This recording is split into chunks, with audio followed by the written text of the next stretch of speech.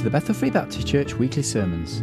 This is the evening service of Sunday the 4th of November 2012, entitled We Faint Not, and the Bible reading is taken from 2 Corinthians chapter 4 verses 1 to 18. Here's Pastor John Anderson.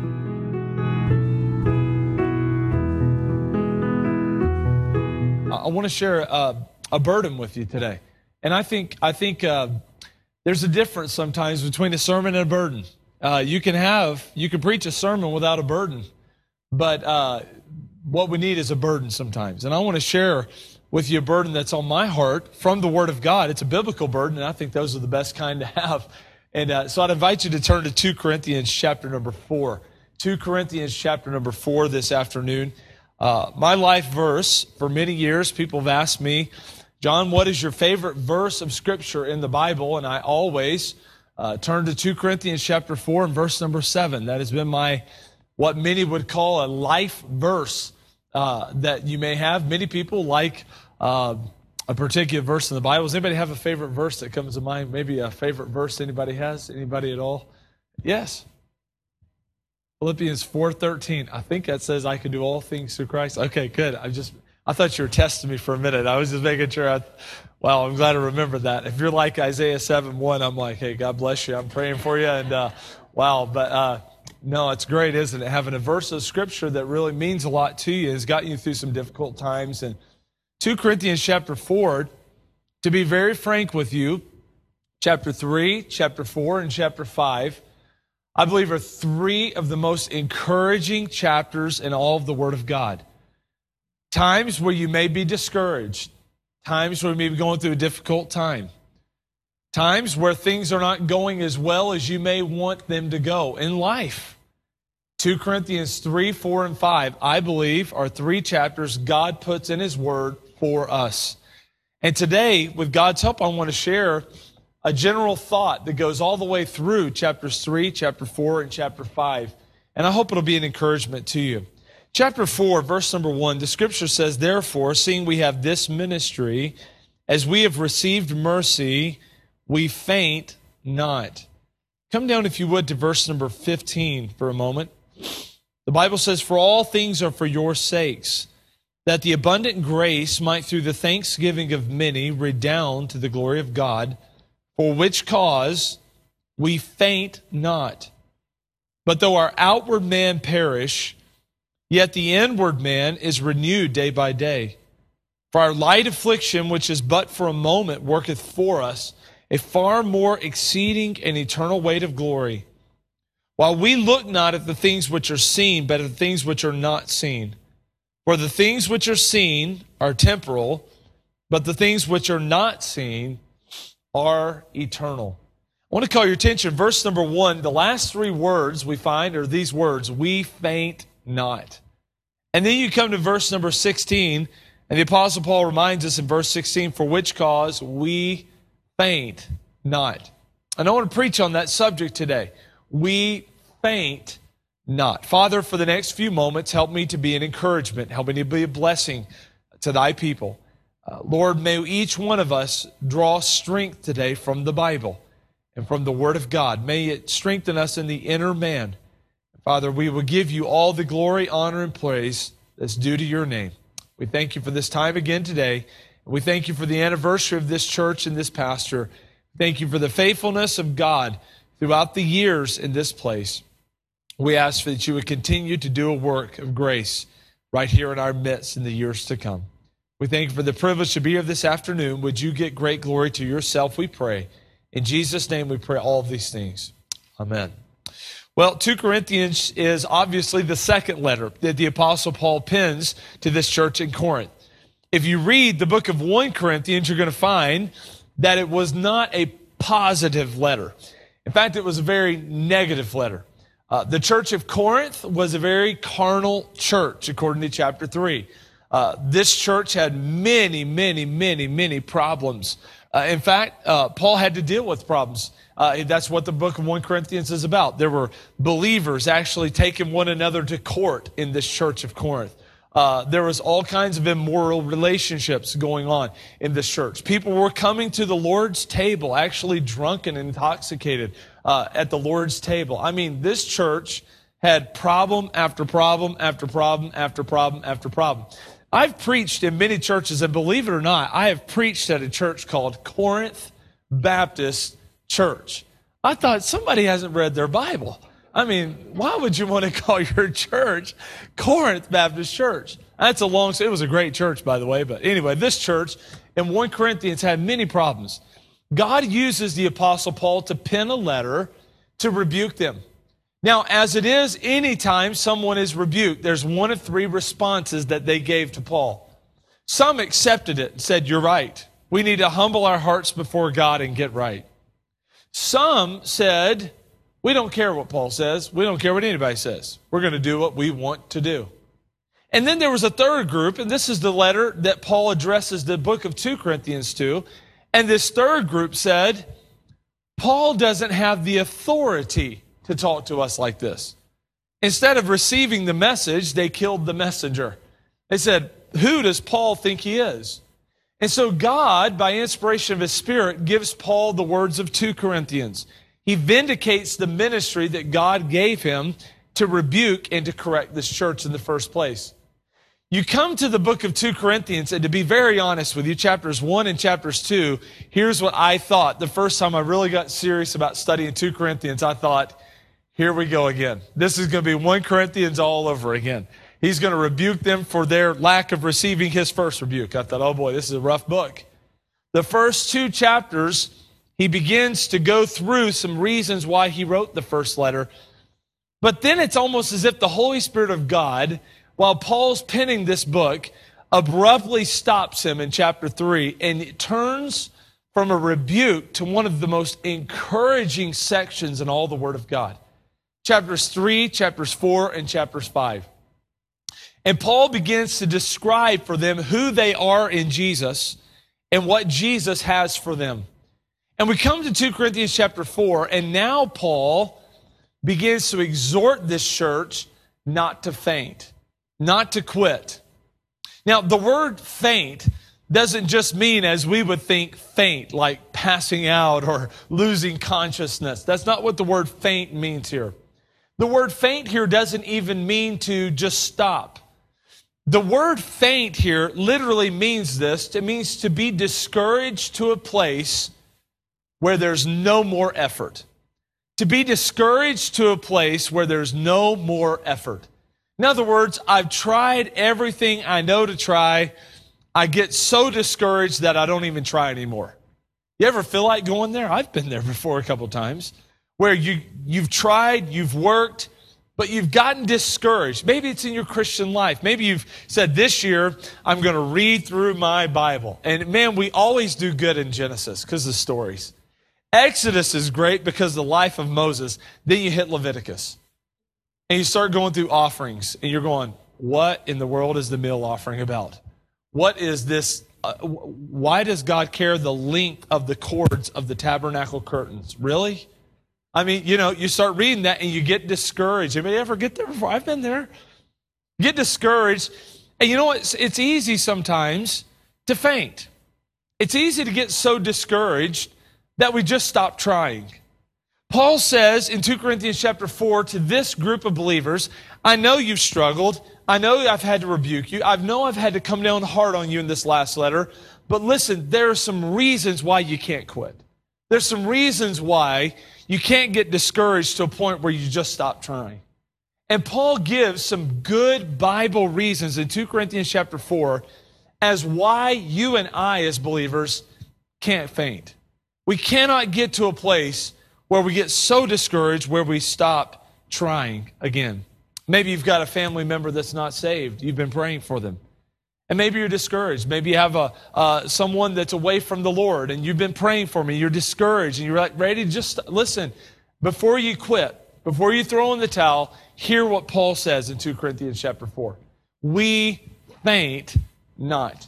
Now, I want us to see real quickly in this text, there's 4 basic reasons in 2 Corinthians chapter 4 why Paul says we shouldn't faint. We shouldn't quit. We shouldn't throw in the towel. I want you to notice, first of all, he said, we faint not because of the truth. Because of the truth. If you come down to verse number 2, he says, but have renounced the hidden things of dishonesty, not walking in craftiness, nor handling the word of God deceitfully, but by manifestation of the truth, commending ourselves to every man's conscience in the sight of God. What's the first reason why we cannot get discouraged to a place where we do not give any more effort? Here it is. We have the truth. We have the truth. Now, truth is a great privilege. There's no doubt about it. Truth is a great privilege. It is a privilege that God in heaven has allowed every one of us to know and hear the truth. That's a privilege.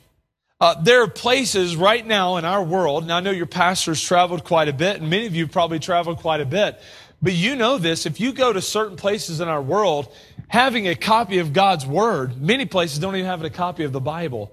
I've had the privilege to preach in some places where literally the first Bible that was open was mine when I opened it. I mean, it's a humbling thing to think that I have 9 in my study at church. 9 of these books, 9 Bibles in my office, and I go to places that don't even have one. We have the truth, don't we, today? It's a blessing. It's a privilege to have the truth of God and to know what God says. But it's more than just a privilege, it's a responsibility. When God reveals truth to us, we're responsible to live in light of that truth. And God says something so important. He says we've renounced the hidden things of dishonesty. We're not walking in craftiness, notice this, nor handling the word of God deceitfully, but by manifestation of the truth, commending ourselves to every man's conscience in the sight of God. Paul says you've received the word of God. You've received the truth of God. You can't faint. You can't quit. You're living in a city of Corinth. You're a light in this city. You're one of the few lights where people are going to see that Jesus is real, that the Christian life is not just some thing that we talk about, but it's a real relationship with Jesus. And he said, if you quit, you're literally saying this is not truth. You're literally saying this is not real. This is just another religion. This is just another thing coming down the pike in the busy city of Corinth, in this port city. This is just another religious thing. Do you know, God has given us a great privilege, but He's given us a great responsibility because we have the truth today. We have the truth of God. And we shouldn't handle it in such a casual manner. We shouldn't handle it in such a deceitful manner. But here's how we handle the Word of God: by manifesting the truth of God. Manifesting, that means fleshing it out, living it out every day. One of my friends in seminary, he used to say this. He used to say, Anderson. He'd always call me by my surname. I love that. He'd always just say, Anderson. I just like, well, my first name is a lot easier, John, but he's just, no, Anderson, you know. He'd come walking by, he'd say, Anderson, and he'd say something just to the point and walk off. He was one of those kind of guys. He was 30, I was 19, and we were in seminary. He got saved later in life. I got saved younger in life, and when we both came together, I still had a little bit of laughing and joking about me. He was all business, my friend. He came to seminary. He was like, if you're smiling, you're not right with God. I was like, okay, I will not smile around you, you know. And I remember this guy came up to me, and he'd always come up, he'd snap his finger, Anderson. He'd point like that. And he came up to me this one time. He said, Anderson, points at me. I said, yeah, man, what's happening? And he goes, the Bible is true. I said, thank you. I'm just in seminary studying a book I didn't think was true. That's great. He goes, the Bible is true. And I said, yes, it is. And I said, is that all? And he goes, no. He said, the Bible's true, but the only way the world will know it is if you live it. Kind of stepped back for a second. And then he walked away and he turned around and he said, flesh it out every day. Flesh it out every day. In other words, it's no good if we just hold it and we say, yeah, the Bible's true, if we don't flesh it out. We don't live it out. We don't manifest the truth of it. And Paul says, listen, we can't faint, we can't quit, because honestly, we're the only manifestation of truth that some people around us will ever see. And if we stop, if we quit, if we get discouraged in our spirit to a place where we don't want to put out that effort anymore, somebody's not going to know the truth around us. Paul says, listen, we can't faint. We can't quit. We have the truth. I want you to notice the second thing. He says we can't faint because we have a great task. We have a great task. Notice what he says in chapter 4 in verse number 3.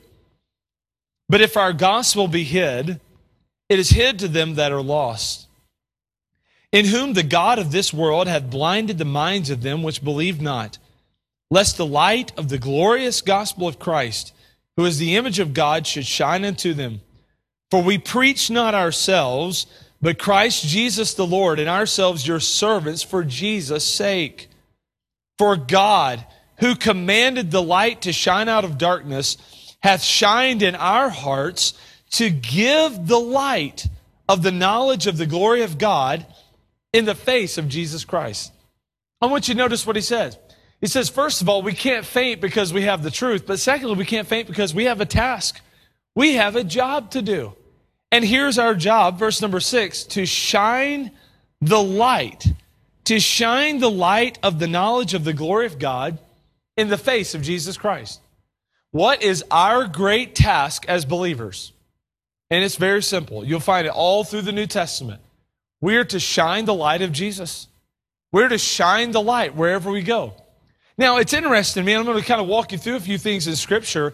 But remember in the Sermon on the Mount, Matthew chapter 5, chapter 6, and chapter 7, Jesus' great revolutionary teaching. He was a great revolutionary. There's no doubt about it. He comes along and he teaches these revolutionary truths and teachings to his disciples. But remember what he said. He said, ye are the salt of the earth. And then he said, ye are the light of the world. Ye are the salt of the earth. Ye are the light of the world. It's interesting to me, by the way, that salt came before light because salt is something, light does something. And it's interesting, before you can do something for God, you must first be something for God. Ye are the salt of the earth. You're the light of the world. But it's interesting, he didn't say you're just shining the light. He said you are the light. You are the light of the world. And he talked about how we can dampen our light by putting a bushel or a basket over that light. So the context here of 2 Corinthians chapter 4, and in light of Christ's teaching, is simply this. Paul is simply saying, shine out who you are in Christ. Just shine out who you are in Christ. You don't have to put on a show. You don't have to put on a spectacle. But just live the Christ life, and you're going to be putting out the light. That is our task. Our task is to shine the light. Now, it's interesting. How do we shine the light? And Paul uses great language in 2 Corinthians chapter 4. He says, God who commanded the light to shine out of darkness in chapter 4, verse number 6. Now, I want us to see, when did God command the light to shine out of darkness? All right, let's go all the way back. And I've got to go back to the first book of the Bible, the first page of the Bible, Genesis chapter 1. And we're going to hold our place in 2 Corinthians. But if you join me in Genesis chapter 1, we'll kind of have a little bit of a Bible study / message this afternoon. But Genesis chapter 1, we're going to see in Genesis chapter 1, in the beginning, God created the heaven and the earth. That's still a powerful verse. In the beginning, God created the heaven and the earth. Now I want you to notice verse 2. And the earth was without form and void, and darkness was upon the face of the deep, and the Spirit of God moved upon the face of the waters. And God said, let there be light. And there was light. And God saw the light, that it was good. And God divided the light from the darkness. And God called the light day, and the darkness he called night. And the evening and the morning were the first day. This is when God spake this world out of darkness and into light. Genesis chapter 1, verse 1. Paul's referring to this in 2 Corinthians chapter 4, verse number 6. God, who commanded the light to shine out of darkness, has shined in our hearts to give the light. Now, we know when God created this world, there was nothing here but nothing. There was nothingness. It was just complete nothingness here. And God had to bring whatever there was going to bring, God had to bring it. There was no cell that bumped into another cell. No, God spoke this world out of nothing. And out of nothing, God spoke it here. Now we see in 2 Corinthians chapter 4, God spoke and commanded this light to shine. In Genesis 1, the light shone into the darkness, and light penetrates the darkness, and the darkness is extinguished by the light. Now I want us to see there's two distinctive key elements that are involved in our task of shining the light. There are two things that happened that brought this world out of darkness and into the light. And these are the two things that you and I must be involved in when we share Christ. Two things. First of all, the Bible says in Genesis chapter 1, verse number 2, and the Spirit of God moved. Do you know how people without Jesus Christ are going to come to Christ? The Spirit of God has to move. God's Holy Spirit must convince them that they are sinful and separated from God. It is a spiritual work. The darkness will not be expelled by the light of the glorious gospel of Jesus Christ apart from the Spirit of God moving. That doesn't happen with praying a prayer. That doesn't happen with just any kind of a casual adherence. No, the Spirit of God must draw them. And I want you to notice how else He works. It's the Spirit of God. In verse number 3, and God said. That's the Word of God. The Spirit of God and the Word of God brought this world from darkness and into light. And my friend, the Spirit of God and the Word of God will bring a sinner from the darkness of sin into the light of the glorious gospel of Jesus Christ. That's the only things that will happen. The Spirit of God must move and the Word of God must be given. Is that consistent throughout the Bible? I'll tell you it is.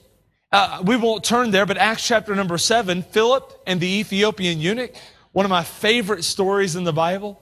Philip's preaching a great meeting. People are being saved. God's moving mightily. And then God says to him, go to the desert. I'm going to leave this great meeting and I'm going to a desert. Yeah, you're going to meet one man. Isn't it wonderful that God cares about individuals as well as groups? I'm glad that God loved the world according to John 3:16. I'm glad He loved the church according to Ephesians 4.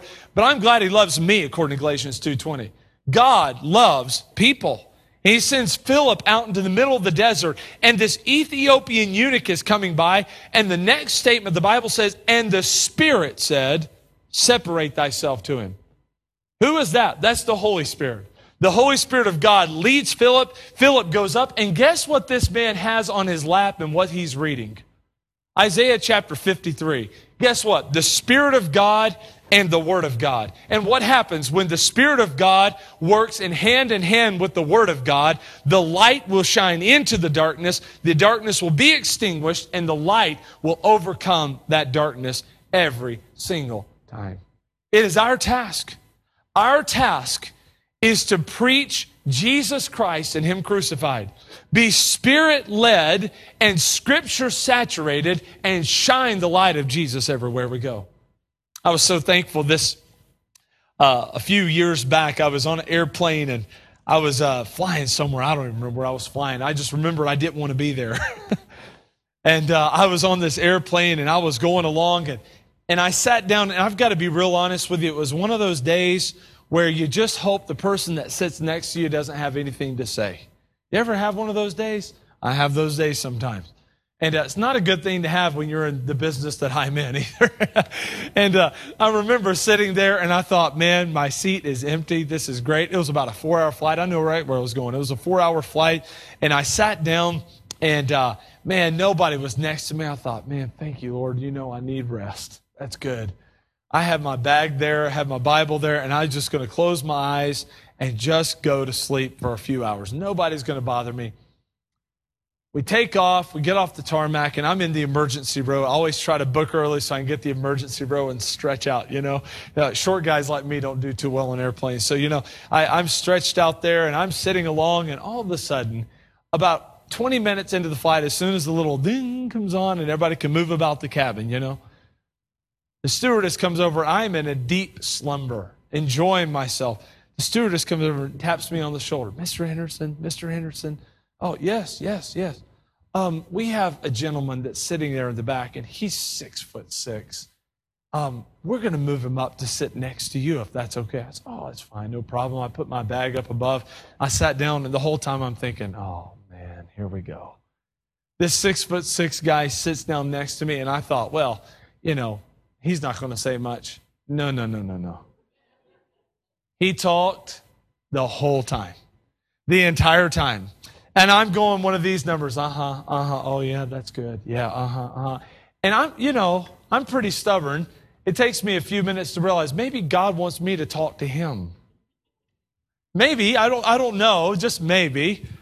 And I'm sitting there, and I'm trying to get him to quiet down, and he'd stop for a minute. So he finally goes to the lavatory for a moment. And I had my Bible in my bag, so I picked it out. I was going to preach in just a couple hours, so I started reading my text, started raking a few notes about what I was going to say that night. And the guy comes back, and he goes, "Is that a Bible?" I said, yeah, it's a Bible. He goes, "Can I see that?" I said, "Sure." I handed him the Bible, let him look through it for a second. I said, "Have you ever seen a Bible?" He goes, "No, it's the first time I've ever seen one." I said, "Wow."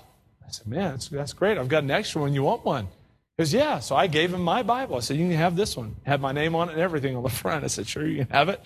I got 9 in the study. It's okay, And I handed him the Bible. He goes, "Man, that was really nice of you." And we started talking. He goes, "Are you a really religious person?" I said, "Not at all. I hate religion." Oh, he got real quiet. He goes, "Why do you have a Bible?" I said, "Because that Bible's not about religion at all. There's no religion taught in that Bible anywhere except pure religion. That's it." I said, "So it's not a religious book." And he goes, "What's that book all about?" So, that's a good answer to try to give somebody in 20 seconds. So what's that book all about? So I did. I said, "It's about one thing and one thing only." He goes, "What is that?" I said, "It's really not about a thing. It's about a person. Jesus Christ. That's what the whole book's about. It all centers around him." We start talking. We start asking questions. Long story short, the guy says to me, he goes, "Why are you reading this book about Jesus?" I said, "Well, I'm going to actually be preaching about Jesus tonight at a place." And he goes, "Wow, you're a preacher." I said, "Yeah, I am." I said, "I didn't know if you want to talk to me, if you know I was a preacher or not." And we start having a long conversation. It was interesting as I saw that, and that conversation unfolded after about an hour and a half. I was able to share the gospel with this gentleman and see him put his faith in Jesus Christ as his Savior. It was an amazing story. After that all takes place, we start to say, "Well, what, God, why am I here? What's going on? Man, I'm tired. I'm exhausted." Listen, God has a reason.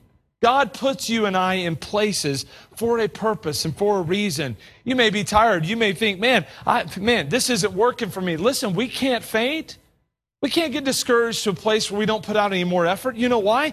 God has a task for you and I. There are people that you'll reach that I'll never be able to reach. There are people that I can reach that maybe you won't reach. And here's the point. God has put you and I in our sphere and circle of influence, and we must influence that sphere for Jesus and for the gospel's sake. It's our task. We can't faint. We can't quit. This last week, I saw that gentleman that led to Christ. It's always good when you actually see him in church one day. That's always a blessing. This is going back 5 years. I saw the gentleman this last week in a conference and in a meeting, and this man still, to this day, said, "Man, I'm sure glad I sat next to you on that airplane." And I'm thinking, "Man, I'm glad you sat next to me. But if it had been up to me, he wouldn't have sat there." It's really good that there's a God in heaven, isn't it?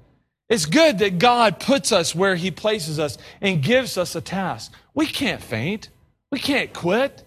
We have the truth today. We have a task to fulfill. Real quickly, we can't faint because we have treasure. We have treasure. Chapter 4, verse number 7, my life verse. "But we have this treasure in earthen vessels, that the excellency of the power may be of God and not of us." Paul says in this passage of Scripture one of the great truths of the Bible.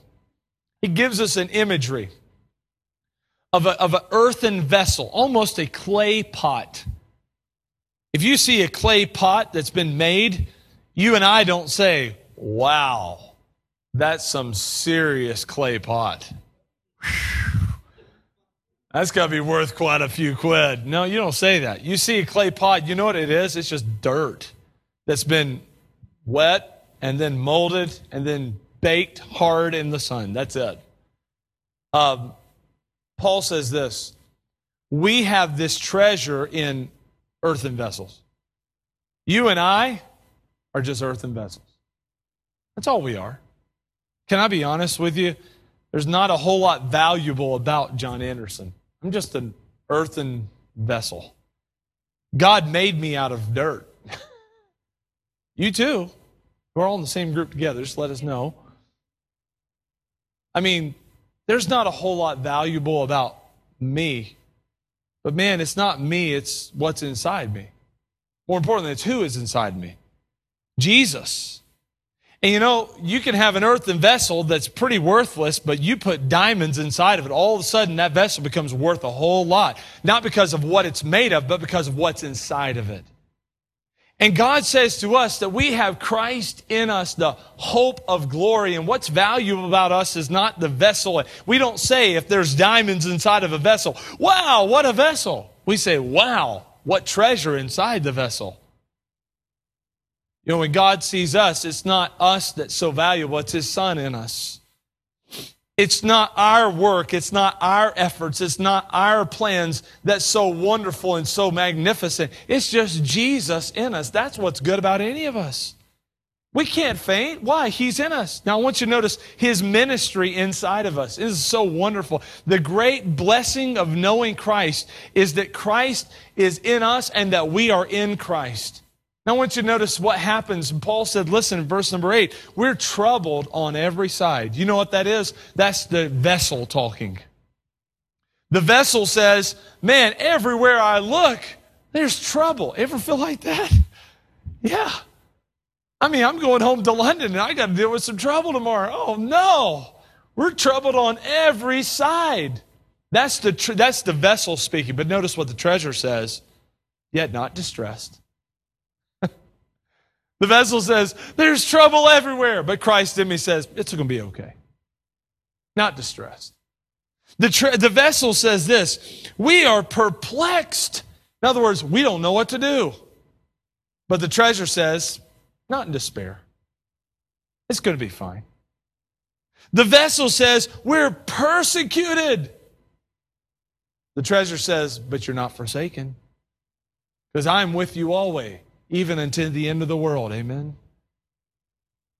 The treasure says we're cast down. But the treasure says, but not destroyed. How is it that Paul could maintain this entire perspective in the midst of trouble? You talking about trouble? Thrice beaten with rods, shipwrecked. I mean, you talk about trouble. Look at the Apostle Paul's CV of ministry. He had quite a big one. I mean, brokenhearted over the churches, the ministry, shipwrecked, prisoned, beaten with rods. All the things that he endured for the sake of the gospel. You know what? I'm sure that the vessel wanted to say, that's enough. But when the treasure's inside of you, you can't quit.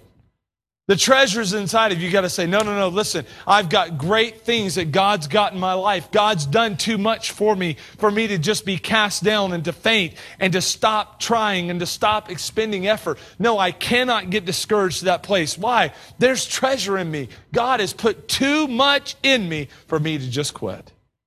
There's treasure. Treasure in earthen vessels. He says in verse number 10, always bearing about in the body the dying of the Lord Jesus, that the life also of Jesus might be made manifest in our body. Always bearing about, never quitting. We faint not because of the treasure. May I real quickly give you the last thought today? We faint not because of the truth and because of the task and because of the treasure. I want us to see we faint not because this whole thing is just temporary. It's just temporary. This life isn't all there is to it. I want us to see what Paul's perspective was. It was an eternal perspective. Paul says in verse number 15, for all things are for your sakes.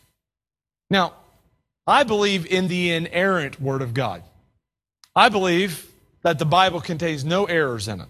Zero. Some modernists popped into our services 5 or 6 weeks back and started trying to say that the Bible, it has errors in it. And every one of the errors in it, we just took the Bible and explained them. And he's going, well, there's more. I said, well, go ahead and lay them out when you're ready to talk again. Their Bible does not have any error in it. The Bible is the inerrant Word of God. Now, Paul says something interesting. All things are for your sakes. Does all mean all? It does. When the Bible says that Christ died for all, we mean all. And when he says all things are for your sakes, we mean everything that happens in our lives is for our sake. All things. Okay, so wait a minute. I'm going through trouble tonight, John. Well, if the Bible's true, all things are for your sakes. I'm having some difficulty in my life. If the Bible's true, all things are for your sakes. I'm going through some perplexing, frustrating times in my life.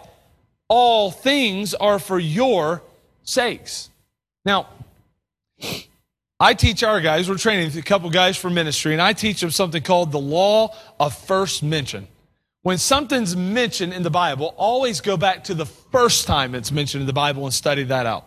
Like if you want to study the subject of marriage, go to the first marriage in the Bible and study that out. There's a law of first mention. So this word sakes had me very interested yesterday. This word sakes had me very interested. So I thought, when was the first time God used the word sakes in your Bible? And I thought about it, and I went back to the book of Genesis. And I'm just going to give it to you, but in Genesis chapter number 3, sin enters into the world. Adam and Eve sin against God. And when they sin against God, God pronounces curses. He pronounces curses for the woman, then he pronounces curses for the man, doesn't he? And part of the curse of the man is he cursed the ground. We have to go to work now. We have to labor by the sweat of our brow. There's going to be thorns, but the Bible says this. God said this very explicitly. I encourage you to check this out in Genesis 3. God said this, "Cursed is the ground for thy sake." Now, if I would have been God, I would have said, "Cursed is the ground for thy sin." God said, "Cursed is the ground for thy sake." It's going to work for you. How is this going to work for you? And then the next statement, he says, thorns and thistles. Thorns and thistles are going to grow up in the ground. At that point, they didn't have to till the ground, and the ground would just bring forth fruit. Now they're going to have to work by the sweat of their brow, and they're going to have to deal with thorns and thistles. How is this going to help me, God? How is this for me? You'll remember that just probably 3,500, 4,000 years later, Jesus Christ comes and he dies on the cross, and the Bible says that he's plated with a crown of thorns. Those thorns were for their sake. See, the worst thing that they could have thought was happening in their life was really the best thing that God was going to use for his glory. The worst trial, the worst trouble, the most difficulty was going to produce the greatest blessing for them later down the road. And God said, "I didn't do this for your sin. I've given you thorns for your sake."